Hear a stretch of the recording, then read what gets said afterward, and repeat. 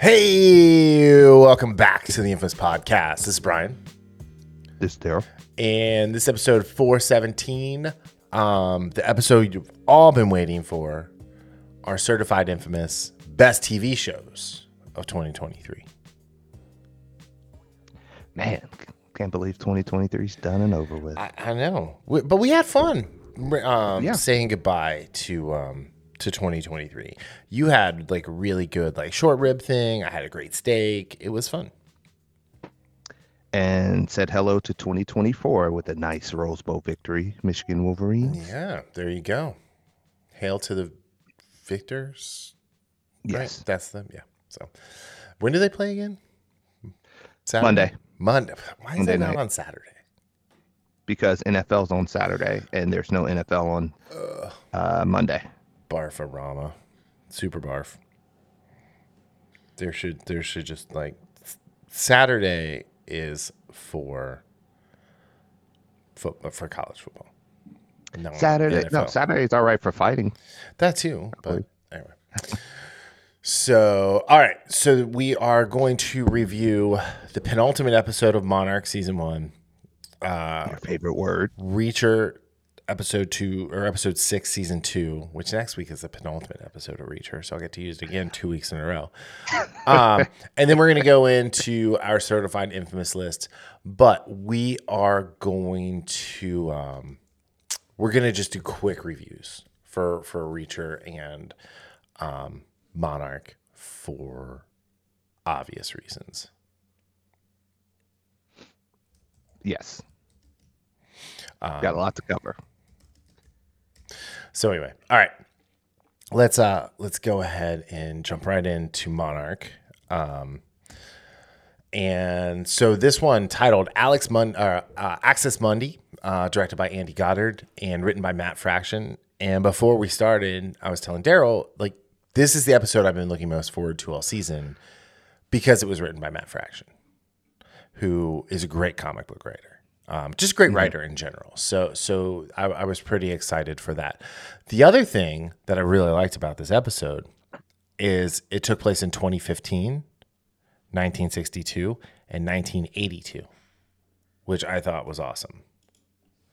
And we got a lot of answers about like just some world building stuff. I don't feel like there's a ton of loose ends that are left, but then also there's some threads that are being laid out for season 2.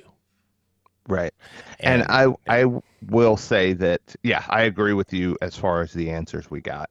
I think this show has done a good job with not just letting stuff go, or they would sprinkle stuff in and they've answered those questions down the road. Right. Now, I will say that one of the particular answers we got, I was not quite as, I was a little disappointed. Not much, but you know, if I'm going to talk about a complaint I had with this episode, like a real complaint, it's like I wasn't quite satisfied with what we got, Right. for one thing. Yeah. Yeah. So, you know, we'll see what happens with all of that. But anyway, yeah, so let's just get into like we'll break it down like we normally do. But we're going to go 1962, 1982, 2015 because like it's just the way the story there's the beginning, middle, and end, right? Yeah. And so in 1962, Shaw volunteers to lead Operation Hourglass, which I think is really funny because I love how Monarch just brands everything. Like their Titan lore had the Monarch logo on it. The little ship had the Titan logo on it, or the Monarch logo on it. But they are doing an expedition into the Hollow Earth. Now, I found this really interesting because like was it Kong versus what's the first one where they went into the Hollow Earth? Was it Godzilla, the second Godzilla, King of Monsters? or was it the Godzilla versus King Kong? I think it was Godzilla versus Kong. Okay, so the Monarch people were like super surprised to see the Hollow Earth or Hollow Earth. So that was weird. Yeah, and one thing I really probably should have done just for consistency, I think you did do this, is watch these other films. Yeah, I went back and watched them. Again, this is in a way, and I'll explain what I'm saying. It's in a way retconning because we're seeing stuff that we didn't see, but it's not necessarily retconning what happened. But I don't exactly know if it. Well, I should say I don't exactly. So know if it's retconning stuff or not. So I asked a question that I have the answer to, but like I know it's. I don't consider this a retcon because when Shaw and his team disappear, they shut down Monarch. Right. So, but then in 1982, Monarch is back. So we're going to get. This is what I think season 2 is going to be. It's going to be the younger version of Hiroshi, and how they restart Monarch. That is that is that thread that has been laid bare for season 2, because it's really interesting because the nurse who was helping Shaw is Kentaro's mom. Right. Yeah. So, it's just one of those things. But yeah, so Shaw finds his team gets killed down there by an ion dragon, which was really interesting. And like I thought that the effects of like the team getting struck by lightning, the lightning and stuff like that was crazy. That was really cool. And like that. Okay, Zack Snyder, go watch this episode. That is a good use of slow motion. So it wasn't gratuitous like the other 95 minutes of all of your movies. But no, he actually does a great job of slow motion in action sequences. His issue is using slow motion when somebody's spreading seeds in a He's field. Trying to make the mundane look exciting because we don't need slow motion for that. Yeah, come on, you're right. So anyway, but yeah, so I thought it was really interesting, like here too, because they found out like they can't just drop something in there. The only way that the rift stabilizes is when Titans come through. And nothing dead will go. Right. Well, that is true. That is very true. So yeah, it's interesting. Like I liked this part, like, because again, it's like, okay, this is, it answered why Shaw is 90 years old and looks like a 60-something, 70-year-old man, Yeah. Because he lost 20 years of time. Right. And you apparently don't age down there.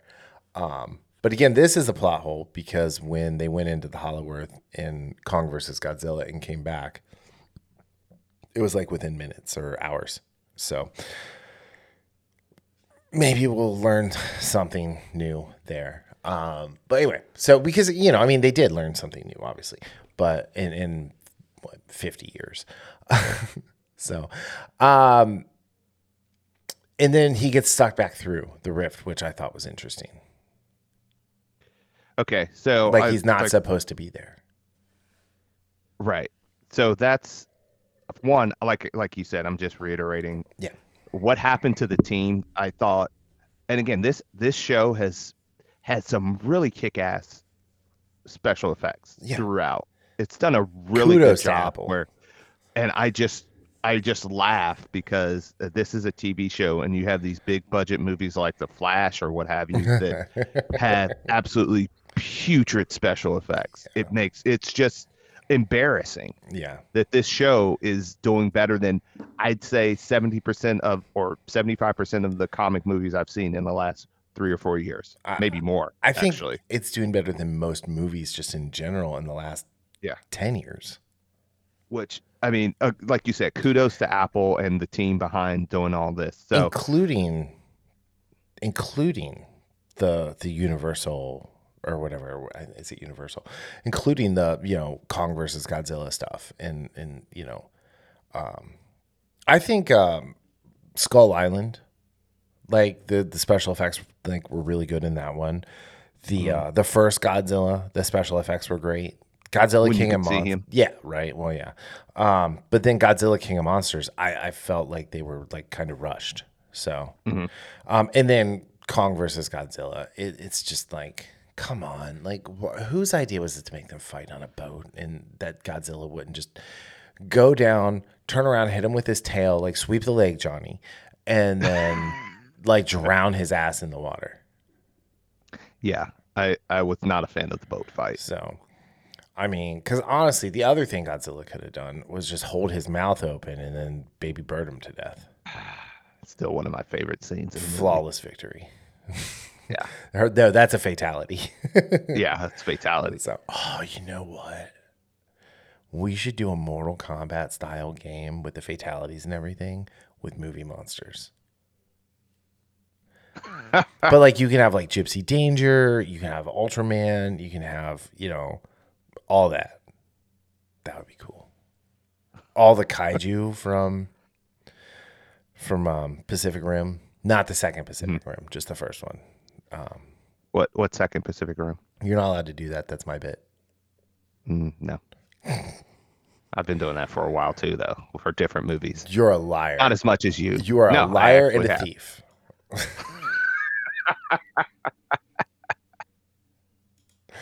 Figures. All right. Let's hop to 1980. We're going way long on this. So let's hop to 1982. Shaw wakes up in a Monarch hospital or medical facility. Emiko, Kintaro's mom, is his nurse who he takes hostage, which was pretty clever the way he did that. And he's met by an adult Hiroshi. Hiroshi tells him that Bill is dead because he's running. Like, I thought Wyatt Russell was great in this scene. I want to talk to Bill Randa. Like, where is Bill? Like, he was just like adamant about it. And then, they're like, he's dead, and Hiroshi shows him the knife that he gave him earlier in the episode, and that Monarch intends to, like, leave the Titans, like, just leave them alone, and this is 1982. So, and then Shaw's put into a facility, and then it fast forwards to 2014. 2014, I guess 2015, when Godzilla is like raging havoc on San Francisco. Yeah. So, but I mean, he's defending San Francisco really from the two Motas. Mutos. Let them fight. Yeah.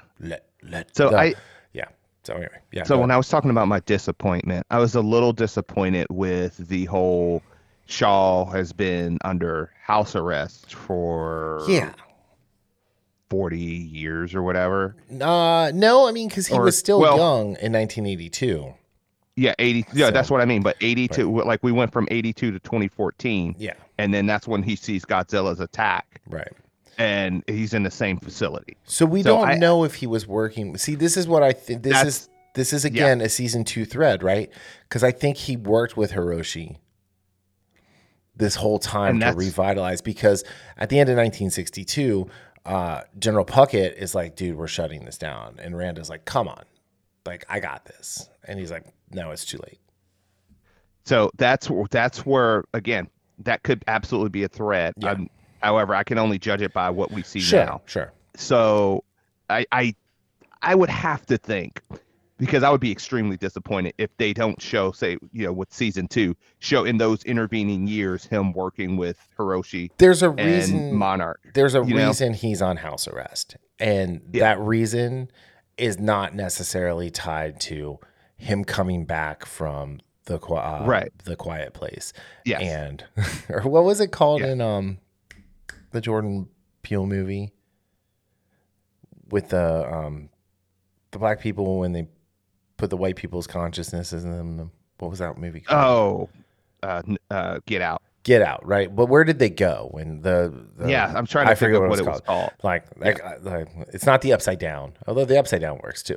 But anyway, yeah. So like this to me was like the weakest part of this show, of this episode, not the show in general, but it also to me it's weak because it's the laying foundation of what I feel is going to be a greater story.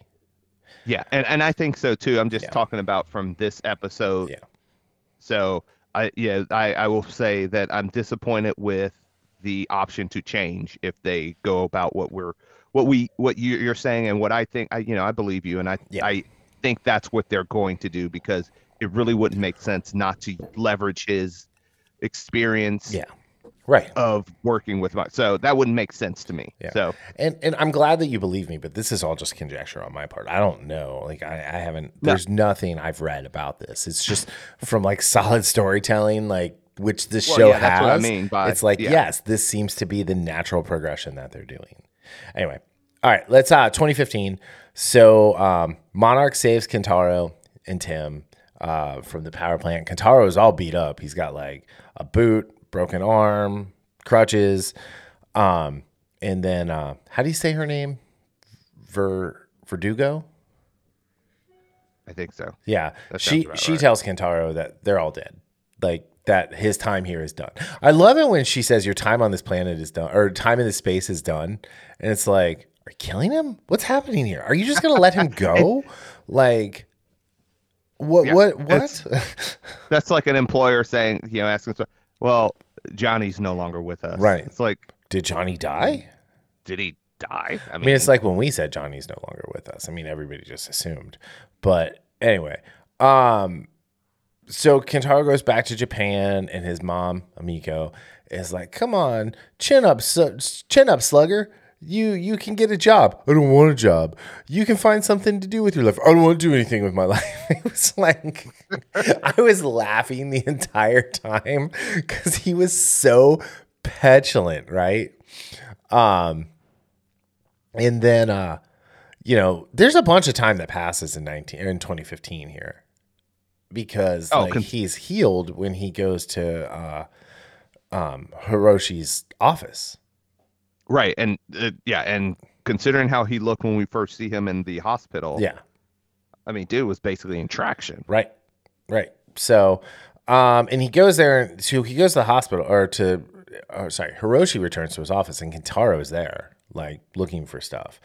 And I thought that was a great scene because Kentaro tells him that Kate, like, she would follow you anywhere, and now she's dead. She's dead. You killed her. She's dead.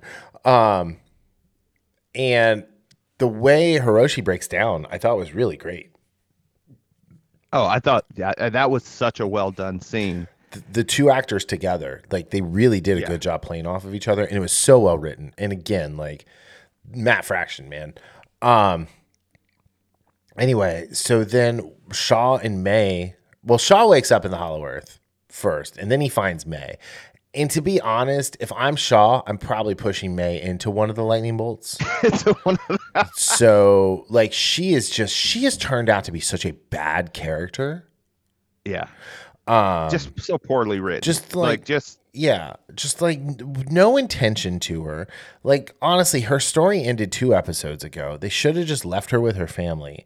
And I think what happens too, if Kentaro is facing the loss of Kate and Shaw, like, May's just an afterthought in all this. Like, I know he had a relationship with her, but like, she was not nice to him ever. No. So it's like, he was a passport bro. He was going to go from Japan to like somewhere else and find a girl.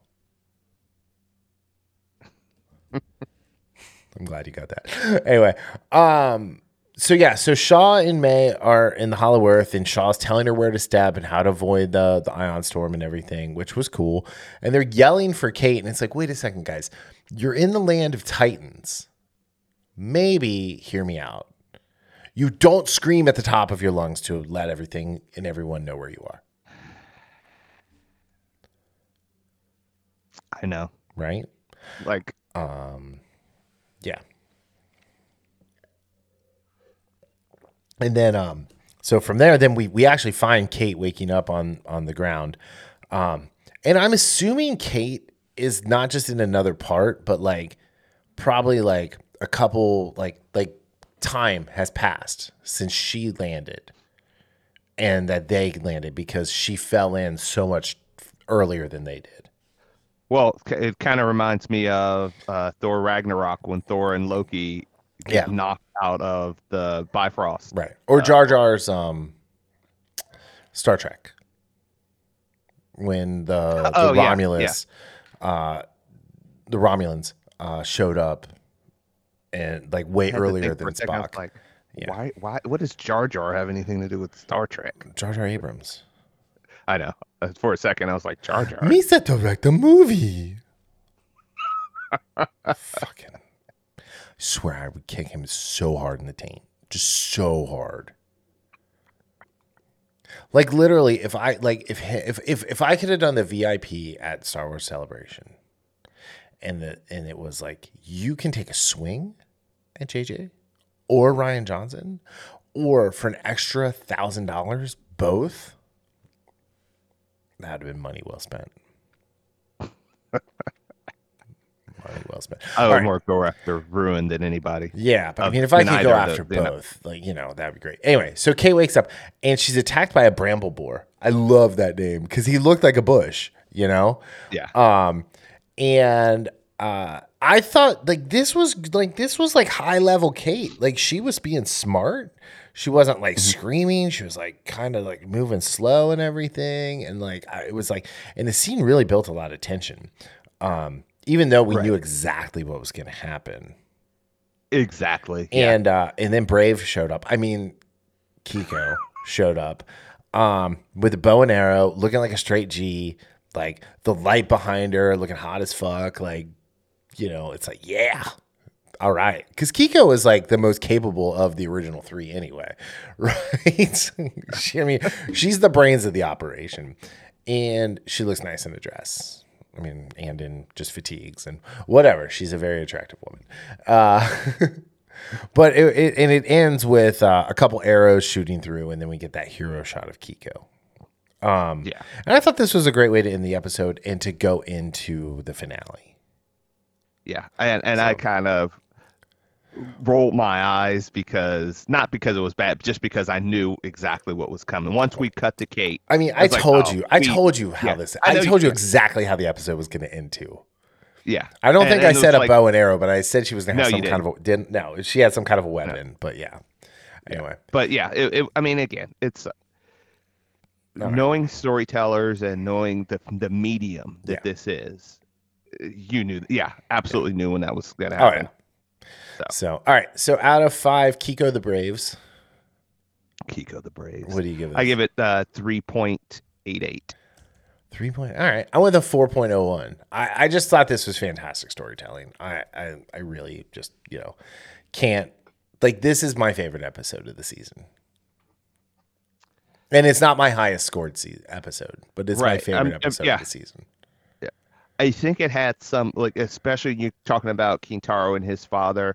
That was maybe one of my favorite. No, not maybe. That's one of my favorite scenes. Yeah.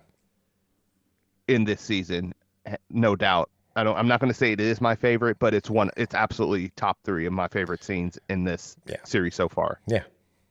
Cool. All right, let's move on to Reacherville.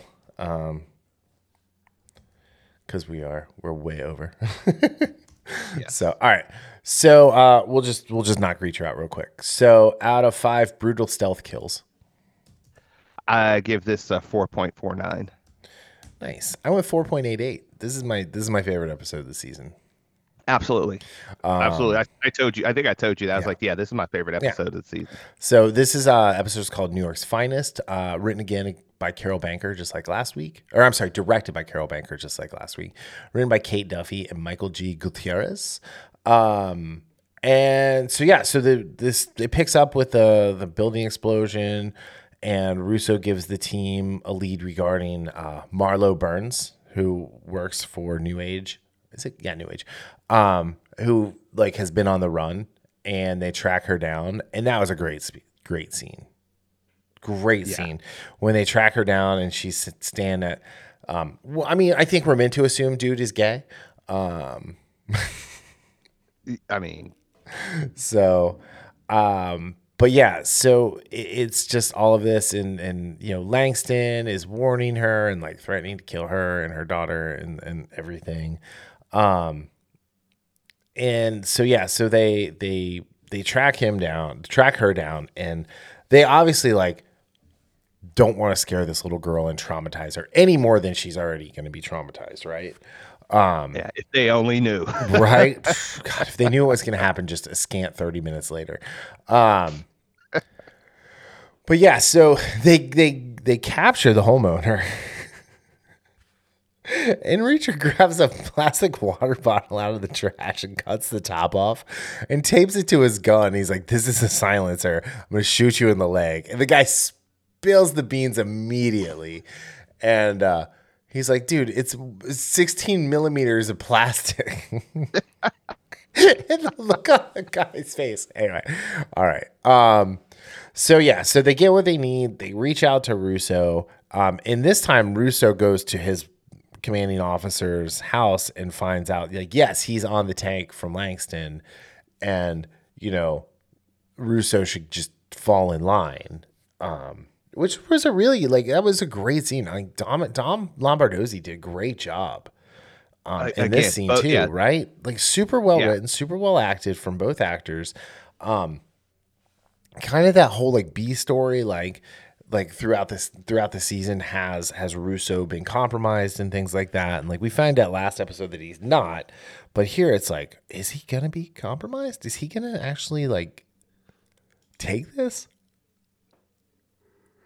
But yeah, so I don't. And but you knew he wasn't, just because of with his dad and the fact that his commander mentions his father and how good of a cop he was, and he died because of how he was a good cop and he refused to take. Yeah.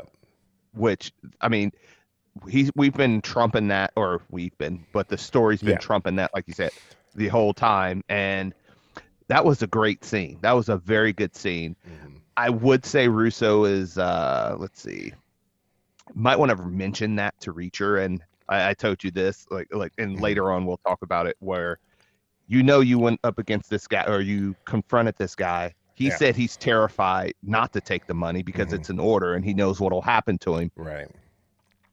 If you know that, he's going to sell you out. Yeah. Oh yeah. That's not even a question. Not even. The guy's going to sell you out. Yeah. No, you're right. And but again, just such a good scene. So yeah, so then we get the team. They bring Marlo and Jane, Marlo's daughter, to Russo because they've decided they are going to use Marlo as bait to lure Langston out.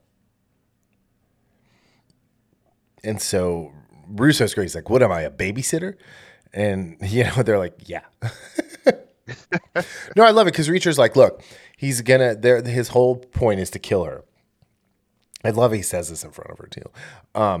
He's gonna bring. There's gonna be 4 of them total. There's gonna be Langston, someone to drive, and then 2 people to carry the body because, the bad guys don't do the work. Yeah. So, and so he's like, oh, okay, that's the great logic, and the special investigators are obviously much more well equipped to handle this than Russo is. So they go. Sorry. And then Russo is packing up Jane to go to his cousin's house on Staten Island. And as soon as they start driving, he sees they're being followed. And that car chase was great. This season's had a couple really good car chases. Kind of missed Reacher's, backseat driving, but it's called a high-speed driving quiz. But no, it was really, really cool. And unfortunately, he got boxed into a corner where there was a no outlet sort of thing, and it's like a heartbreaking scene because he's like telling her to run and everything, and and he's gonna make his last stand. And I'm purposely skipping what happened in the truck yard because I want to close with that. And he goes and he makes his last stand to save her, and he kills two of the assailants, and then he apparently dies. Like I don't know. I mean, he got shot a couple times, sure, but like I don't know. will say this, just like in Monarch, Yeah, Kiko falls through the hole. We never see her die. right. And now we'll get an answer quicker with this one. Right. We'll get that answer next week. Yeah. But I would say he is in a lot of trouble. Yeah, he's in peril. How about that? Yes. So yes. Yeah, and so then Jane is running away, and one of the hitmans, one of the Hart Foundation are after him, and or after her, and he chases her down, and he corners her, and he's about to kill her, and then Neely saves the day, doing what Neely does best: run motherfuckers over. Yeah. Yes. And so now Jane is traumatized for life, having watched a guy just get completely like obliterated in front of her by a white SUV. Was it a Bronco? No, because there was no AC. Anyway, dude, we're too old to make jokes like that. People don't get those jokes. But yeah, so that was like, and then the show pretty much ended right there. I have to say this was a great scene. Is as Russo's bleeding out, he holds his hand out to Neely. Yeah, and Neely has to, because we know she does not like touching, right, or being touched. Yeah, and watching her fight through, like, her fears about that. Yeah, and actually grabbing his hand and putting his head on her legs. That was such a good scene. Such a good scene. So I don't know. I just hope he's not dead. Yeah, I've really gotten attached to him. Yep. He's a really good character, and I like that actor. I like, he's a fun actor, man. He's he had a couple. He showed up on what's it called, Entourage, as like their buddy from back in the neighborhood who went to jail like for Venny. But yeah, I mean, he's a great one of those that guy actors. Yeah. Who, he's just done a ton of stuff. Plus, like, did you ever watch Breakout Kings on AMC? No, I did not. It's a really good show. He was in that. Obviously he's in The Wire. Was Serinda Swan in that? In Breakout Kings? I think she was. Because I just remember I've seen the kind of like the poster for that show, and I feel like I feel like it's her face in it. Yeah, she was. She was in 22 episodes. He was in 23 episodes. So, yeah, and then she did Graceland. So, almost right after that. Hey, yeah, I just looked it up, and Finley was in it too. Yeah. Oh, in Breakout Kings? Yeah. Oh, you're right. He was. Yeah. So interesting. Yeah. So Serinda Swan in this episode. High marks. Yes. Like, yes, please. More of this. That's what Reacher was saying. Yeah. Yeah, he was. I like when she's like, I know your rules, sleep when you can, but I'm horny. So we're doing this again. He went with the Pirates of the Caribbean. It's more of a guideline. Yeah, it's more of a guideline. I mean, Serinda Swan comes crawling into your bed like that. What do you say? No, we're sleeping. Get your ass on that pillow. No, that's not what happens. So anyway, so they figure out this way, like we talked about, to use Marlo, and they agree to have her meet at this truck yard, and they're all hidden and everything, and then Langston and his crew, they're professionals too, right? They're cautious. They're not just running in. And then Marlo is kind of like, they're like, who's she talking to? Because she's starting to kind of freak out a little bit. And I thought they were going to just run her over. Yeah. And they didn't. They like rolled up trying to shoot her, and then like Reacher runs out and gets her. And, then O'Donnell and Dixon, they start shooting from the high ground, which they had the high ground. I don't know how they lost. Yeah. But then they get the call that, Jane's in trouble. So Neely rolls up. The whole crew starts to go, and Reacher's like, I'm staying behind. Yeah. And so He just wanted to he wants to get Langston. He wanted to get his solid snake on with this yes. Like, he was definitely like, what was the other one? The Tom Clancy one. Splinter Cell. Splinter Cell. Like, that's one Sam I played. Fisher. Yeah, Sam Fisher. Yeah. He takes out the tires from hiding behind a giant truck tire, which was great. And then he goes to this bus and he makes a bunch of noise. And it's like, oh, God, he just set this massive trap. And the way he kills those two was crazy. Like, the first guy, he literally just choked out. Throttled, as they say. Yeah.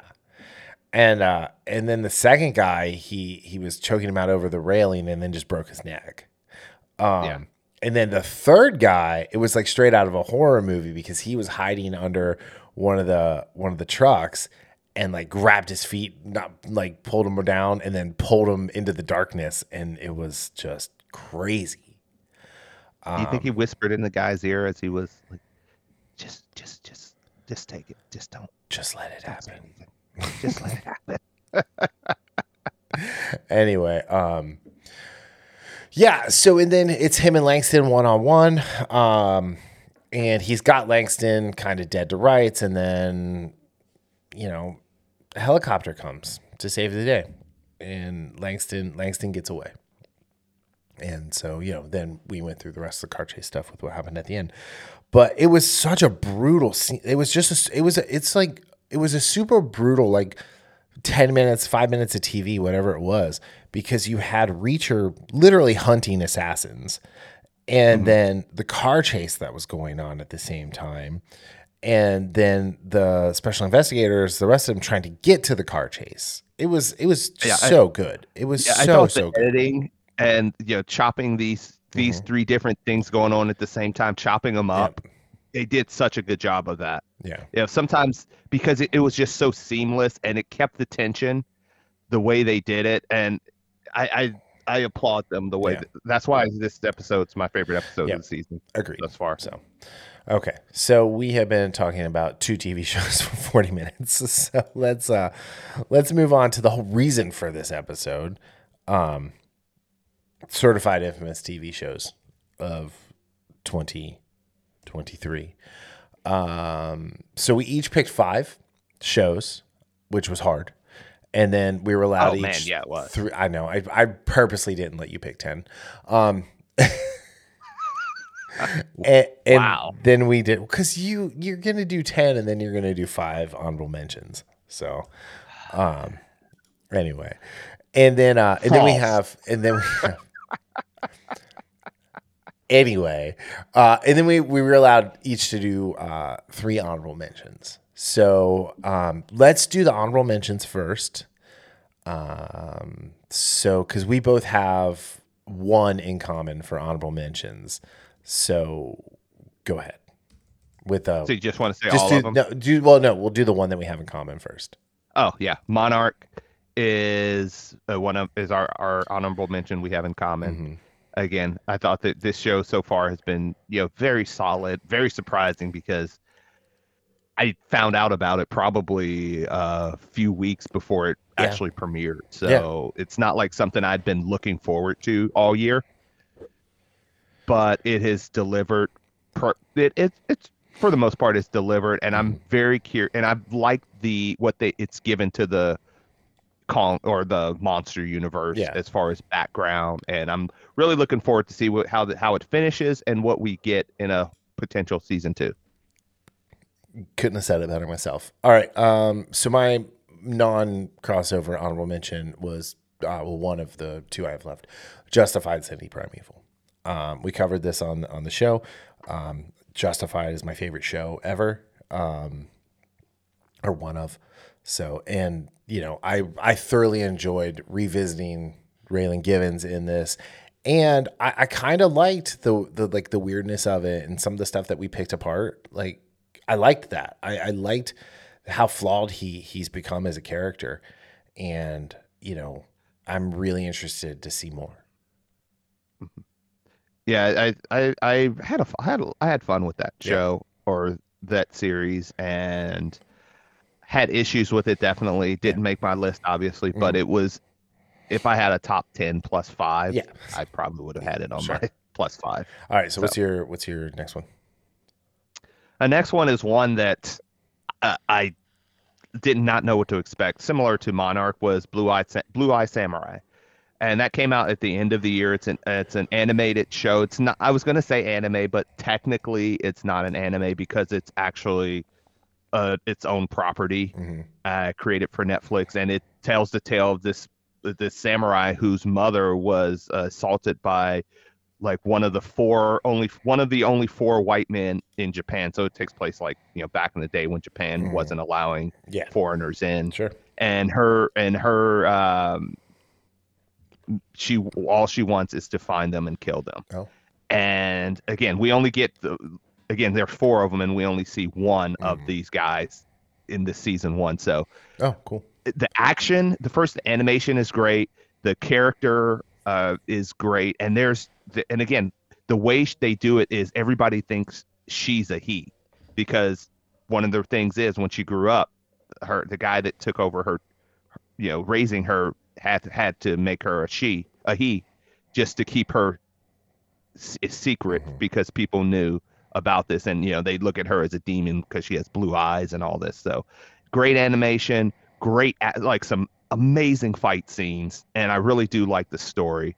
This is absolutely a what you would call for mature audiences only animation, but I thought Blue Eye Samurai was so well done. I'm really looking forward to a season two. Nice. Nice. Nice. All right. So mine is based on a true story. My next one. It was the Peacock show with Kaylee Cuoco and the guy from Newsroom, and some British dude. I'm not remembering anybody's names right now. Who should definitely be Batman at some point.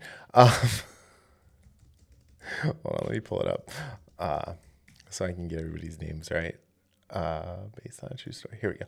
All right. So it's Kaylee Cuoco as Ava Bartlett, Chris Messina as Nathan Bartlett, and then Tom Bateman, who played Matt Pierce, who is the serial killer. And I enjoyed the show because it's super irreverent. It was a lot of fun, and it was a woman who's obsessed with true crime podcast, which we both live with women who are obsessed with true crime, This and is true. and then they find an actual serial killer, and they're like, "Let's just do a podcast." And it's like, I would definitely do that.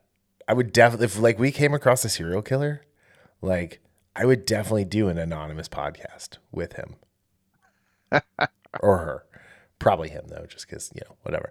But it's just a fun show. I mean, it was 8 episodes. I don't know if it's been picked up for a second season or not. I hope it is. But they were all released at the same time. We binged it a couple episodes a night. It was fun. It was Jason Bateman was one of the executive producers. No relationship to Tom Bateman, by the way. But yeah, if you guys go look up Tom Bateman on the internet, like, yeah, he would be a fantastic Batman. I have to look this guy up. He was in the Whedon Much Ado. So that was like his first thing. He played Claudio. Oh, I could absolutely see him as. Yeah, back in 2011. Yeah. So I think that was Whedon's, right? Yes. Yeah. Yes. So, anyway, but yeah, no, it was fun. I just really, really liked it. The cast was fun. There was this whole subplot with Nathan's character, who he was like a famous tennis player who had a career-ending knee injury, who was then like now just like getting shit on by life. Like he lost his dog, to some other guy who then renamed the dog and was mean to it. So. And like having to watch him like deal with that, it was really funny.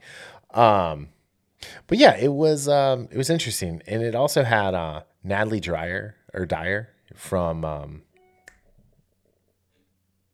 Stranger Things. She's Oh, okay. Nancy. So she plays kind of an important role, even though she's not in it a whole lot. So, but yeah, so those are my 3 honorable mentions. And you have one that And yes, and finally mine was Beckham. It's on Netflix. It's a 4-part series or 4-part episode series about David Beckham, his life, and just it's. I thought I usually don't watch documentaries on stuff that I don't aren't into. Like I watched wrestling documentaries. I'll watch football Right. stuff. Those things I watch, but I'm not a soccer guy, but it was one of those things. I watched the trailer and then I watched, first 10 minutes of episode 1 and I was absolutely hooked. I thought they did a great job showing his life, showing how bad people like. I don't necessarily remember this because again, not a soccer guy, but when he gets the red card in the World Cup, which it was one of the most bitchiest red cards I've ever seen. As someone who's a fan of the English national team and has like the jersey and other paraphernalia, like it was bullshit. It was utter bullshit. And like that ref is lucky he didn't get killed. Oh, and he still might someday. And let's be honest, that's not being overly hyperbolic either, considering what we've seen with World Cup soccer over the decades. Yeah. So I just thought it was a fantastic story, watching him grow, from this, cocky, brash. And again, it doesn't start with him as that, the 20-year-old, but it's you see him growing up. They have some good videos of him growing up and his father recording his soccer games and all this stuff. I was just very captivated by one of the best sports documentaries I've seen. I almost put the one Barry Sanders on here as well, although that would have been in the movies because that was just an hour 40 minutes. But This was just great. I just got an appreciation for him and whoever did. I don't know the people behind this, but very well done. And this is something I will absolutely watch again. Yeah, cool. Yeah, I know Jen watched it, and I was always worried it was to come in and watch her, walk in on her, doing a Keely. Because she loves David Beckham apparently.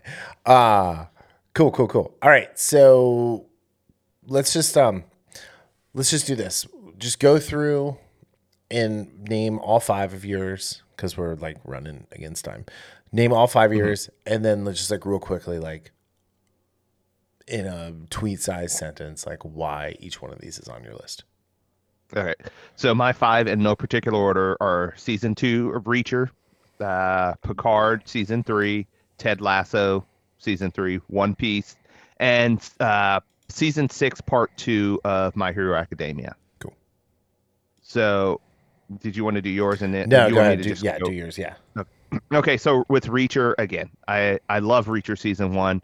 Season 2 has made everything better to me and given us more background on Reacher. And I love where it's going. It's very tight, well done. And I am here for these last 2 episodes and how it finishes off in 2024. Cool. For Picard, again, I'm a huge, grew up on Star Trek Next Generation. And after what we got for the first 2 seasons, I had no hope for this one until I saw somebody review it. It brings in the Next Generation crew, and it just does a fantastic job. Wasn't a fan of the villain, but they just did so well bringing the TNG crew with Riker, Troy, and all of them, Gates McFadden, Beverly Crusher, Data, Picard, all of these people that, in the 90s, 80s and early 90s I grew up watching. It wasn't pandering to me like some of these member berries are. It just made everything better, especially when you look at where New Trek has been over the past 5 or 10, 15 years. Yeah.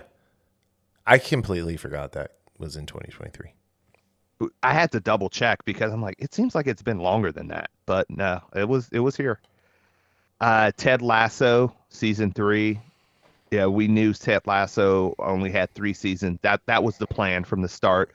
Haven't heard anything recently about spinoffs, right? But I thought season 3 did a great job wrapping things up for Ted Lasso and the Mighty Greyhounds.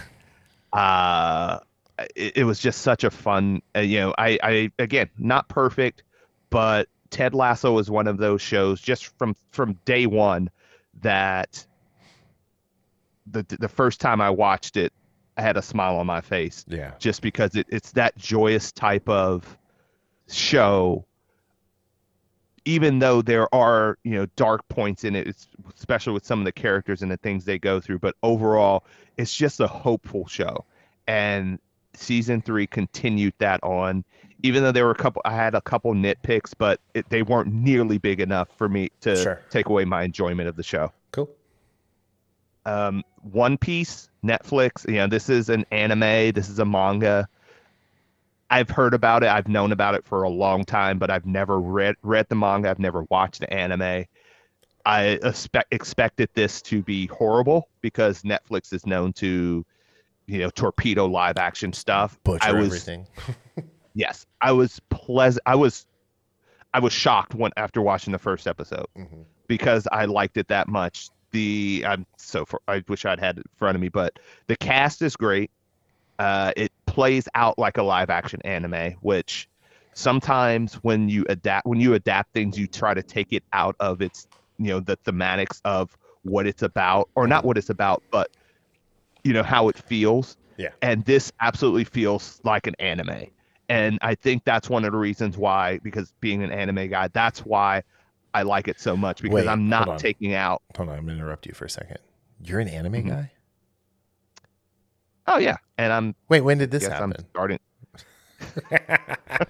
I'm sorry, I had to do it. Good. I'm kind of becoming a manga guy too. I hate you. But yeah, One Piece is. I can't wait to see what they do with previous seasons. Now, I don't necessarily have the same hope for the Last Airbender live action. And again, the biggest thing for One Piece, the creator had to approve everything. The original creator of One Piece basically had the final say of what they did or what they didn't do. And that is, to me, a massive part of why this appealed to me. Even though I don't know One Piece, but it felt like something that was trying to pay homage and pay respect to the source material. Even if things were truncated. Yeah. Well done, Netflix. I will give them credit on that. And finally, speaking of anime, My Hero Academia Season 6, Part 2.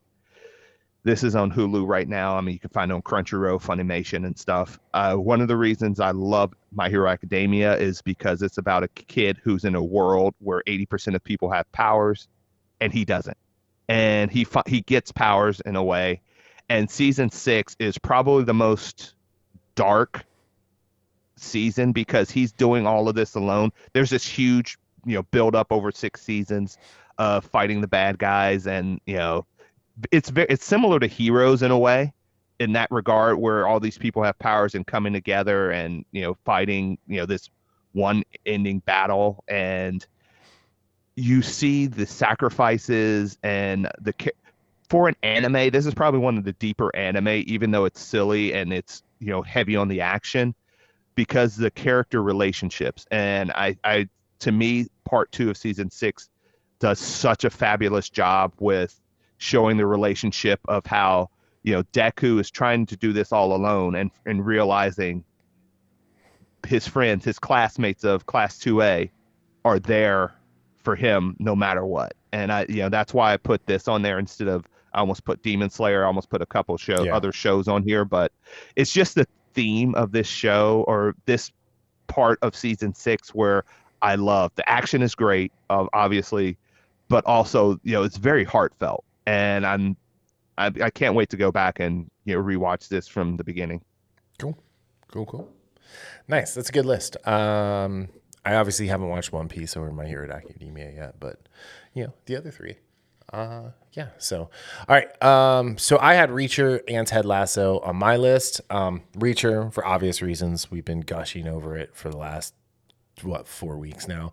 And to be honest, the only reason I put Ted Lasso in my top 5 is because it's the last time I'm going to get a chance to do it. And So sad. to be fair, I did not watch the last season of Mrs. Maisel this year, so I couldn't, like, in good faith, just throw it on there. I Considering kind of forgot that that season, has that last been, season came yeah. out this year. So considering Mrs. Maisel has been a mainstay on my top 5 lists since it came out. But yeah, all right. So my absolute favorite show of the year is The Bear on FX and Hulu. If you have not watched it, the first season, just like Reacher, the first season was great. The second season took it to a whole nother level. They got 10 episodes to tell the story this time versus 8 from the previous season. And it had my my absolute favorite episode of TV all year in this season. It was episode 7 called Forks, when the character Richie, who had one of the best character development seasons of any character in all of television, gets sent to actually, like, kind of like finish his story, Cody Rhodes style. And it was amazing. I love it so much. I highly recommend it. My next favorite show, again, another one that ended this year, Succession. Succession is my favorite HBO show of all time, hands down. You know, the final season did not disappoint. Season 4, again, they gave it 10 episodes. The previous season had only gotten 9. And the fact that they you know, spoilers, they kill Logan Roy's character really early in the season. And so the rest of the season is like dealing with that fallout, which was such a brave thing for the show creators to do. And, you know, to say goodbye to Brian Cox. So, you know, with so much story left to tell, you know, there was 7 episodes after Logan died, and it was great. And the ending it's a heartbreaking ending. Like, honestly, for these rich billionaire media tycoons, it's like, how is this sad? You know, like, why do I root for these people? None of these people are any, like, good at anything, but like, you know, Roman Roy, played by Kieran Culkin, is, you know, one of the most underrated characters in TV history. So definitely check that one out. And then my last one is a shock that I loved it so much, was Gen V. I thought Gen V was an exceptional first season.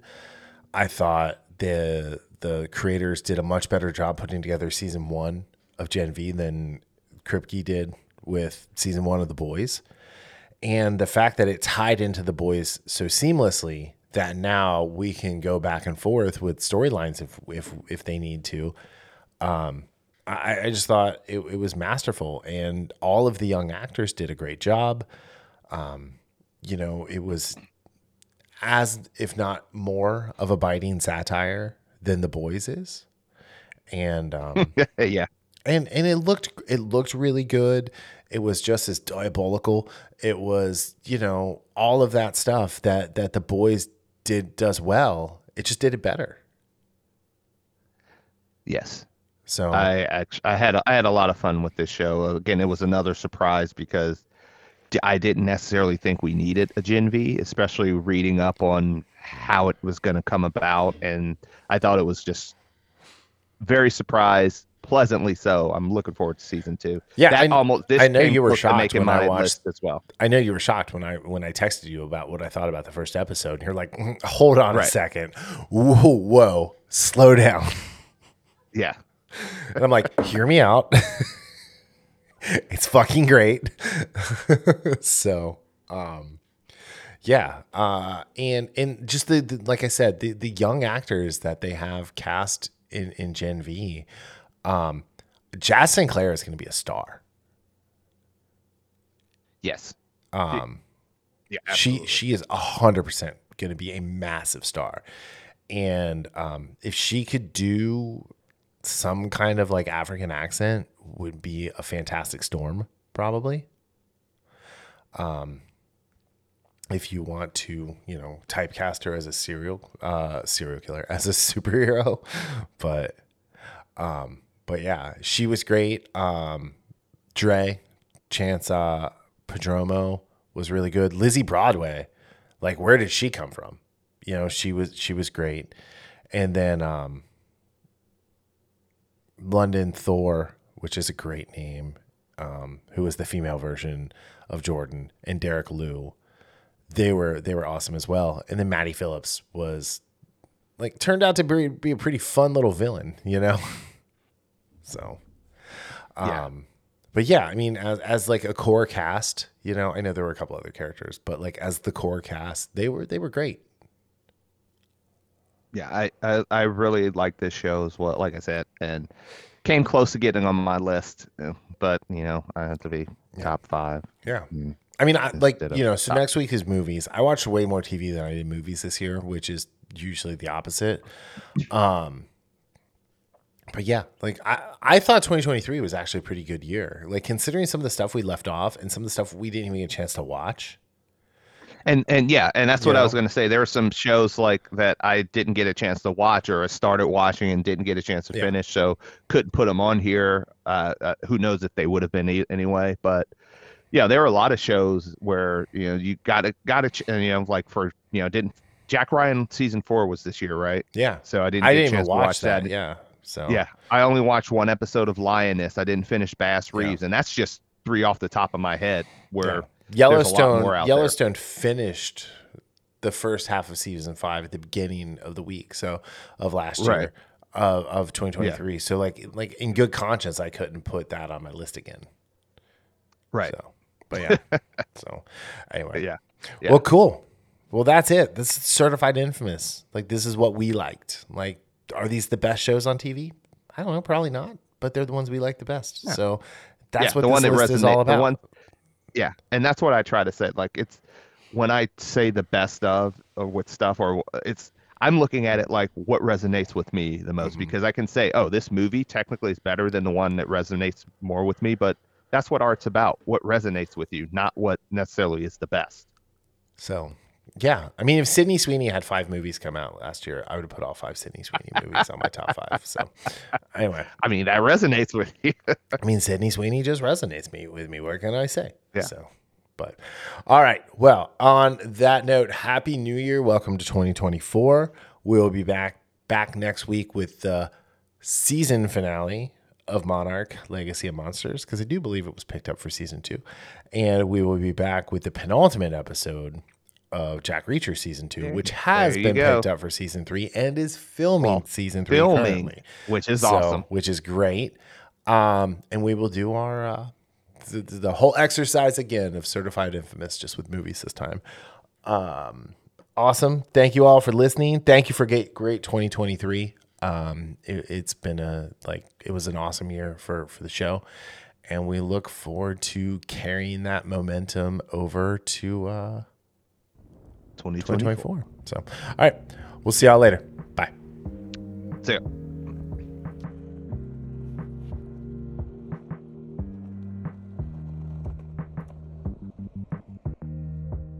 The Infamous Podcast is recorded in Kings Mills, Ohio, just north of Cincinnati. You can find new episodes every Sunday on Apple Podcast, YouTube, Spotify, Google Podcast, our website, or anywhere podcasts are downloaded. This show is hosted by Daryl Jasper and me, Brian Tudor. To find more information about the show, visit us at infamouspodcast.com and follow us on Facebook and Instagram at Infamous Podcast to keep up with the show. We also have a Patreon page, patreon.com/infamouspodcast. We have some great rewards for our patrons and are looking for help to grow the show to bring you more of the content you want to hear. Music for this podcast is provided by Michael Henry from meetmichaelhenry.com.